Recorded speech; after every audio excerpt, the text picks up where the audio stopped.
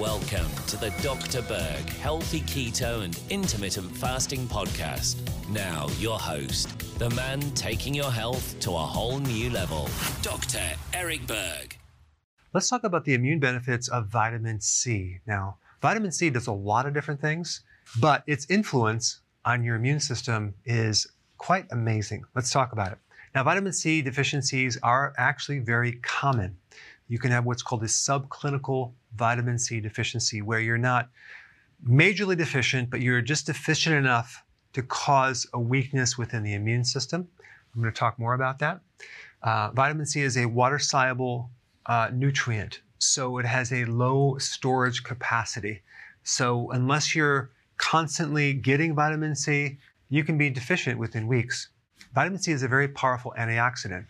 So when you have free radicals, which are basically molecules with unpaired electrons, so you're supposed to have two to balance it out. Let's say you just have one, and it becomes a free radical.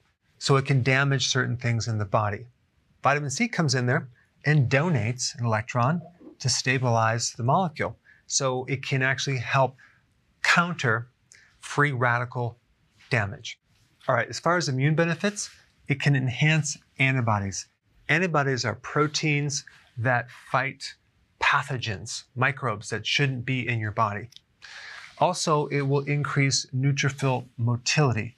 Neutrophils are a type of white blood cell. It's like a phagocyte that cleans things up. It engulfs and kills certain microbes, and it speeds up the motility of these little guys right here.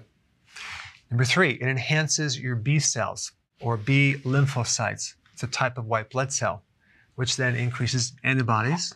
We've already mentioned that right here. Number 4, it enhances the T cells, another type of lymphocyte that helps you fight off infection.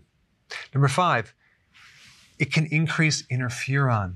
Now, interferon is a hormone that kills infected cells and their surrounding neighbors. So it is a very powerful immune compound that our bodies make. So you can see one big benefit of vitamin C is it helps fight infection. Now, when you're deficient in vitamin C, if you're very deficient, you have scurvy, but I think there's different levels of scurvy. So there could be subclinical versions of this or major versions. You're not going to probably see a full-blown scurvy case, but the point I want to bring up about vitamin C deficiencies, especially scurvy, which is the major vitamin C deficiency, is that it makes you susceptible to certain infections.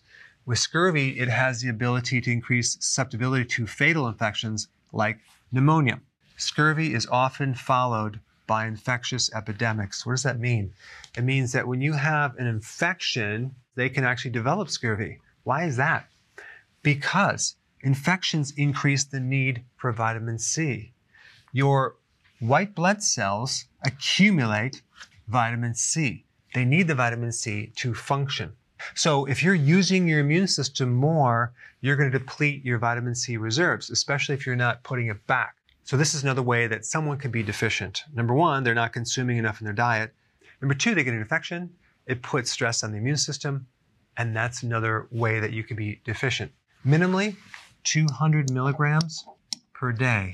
A good source of vitamin C would be sauerkraut, leafy greens, bell peppers, any of the spicy hot peppers, jalapenos, red peppers are really high in vitamin C. Now, if you're going to take a supplement, make sure that you take a whole food-based complex vitamin C, not a synthetic. The synthetic version of vitamin C is called ascorbic acid. And one of the ways they make it is they combine cornstarch and sulfuric acid. So sometimes people tell you that the synthetic version is the same as the natural, there's no difference, but I have a hard time believing that sulfuric acid and cornstarch is the same as something from actual food.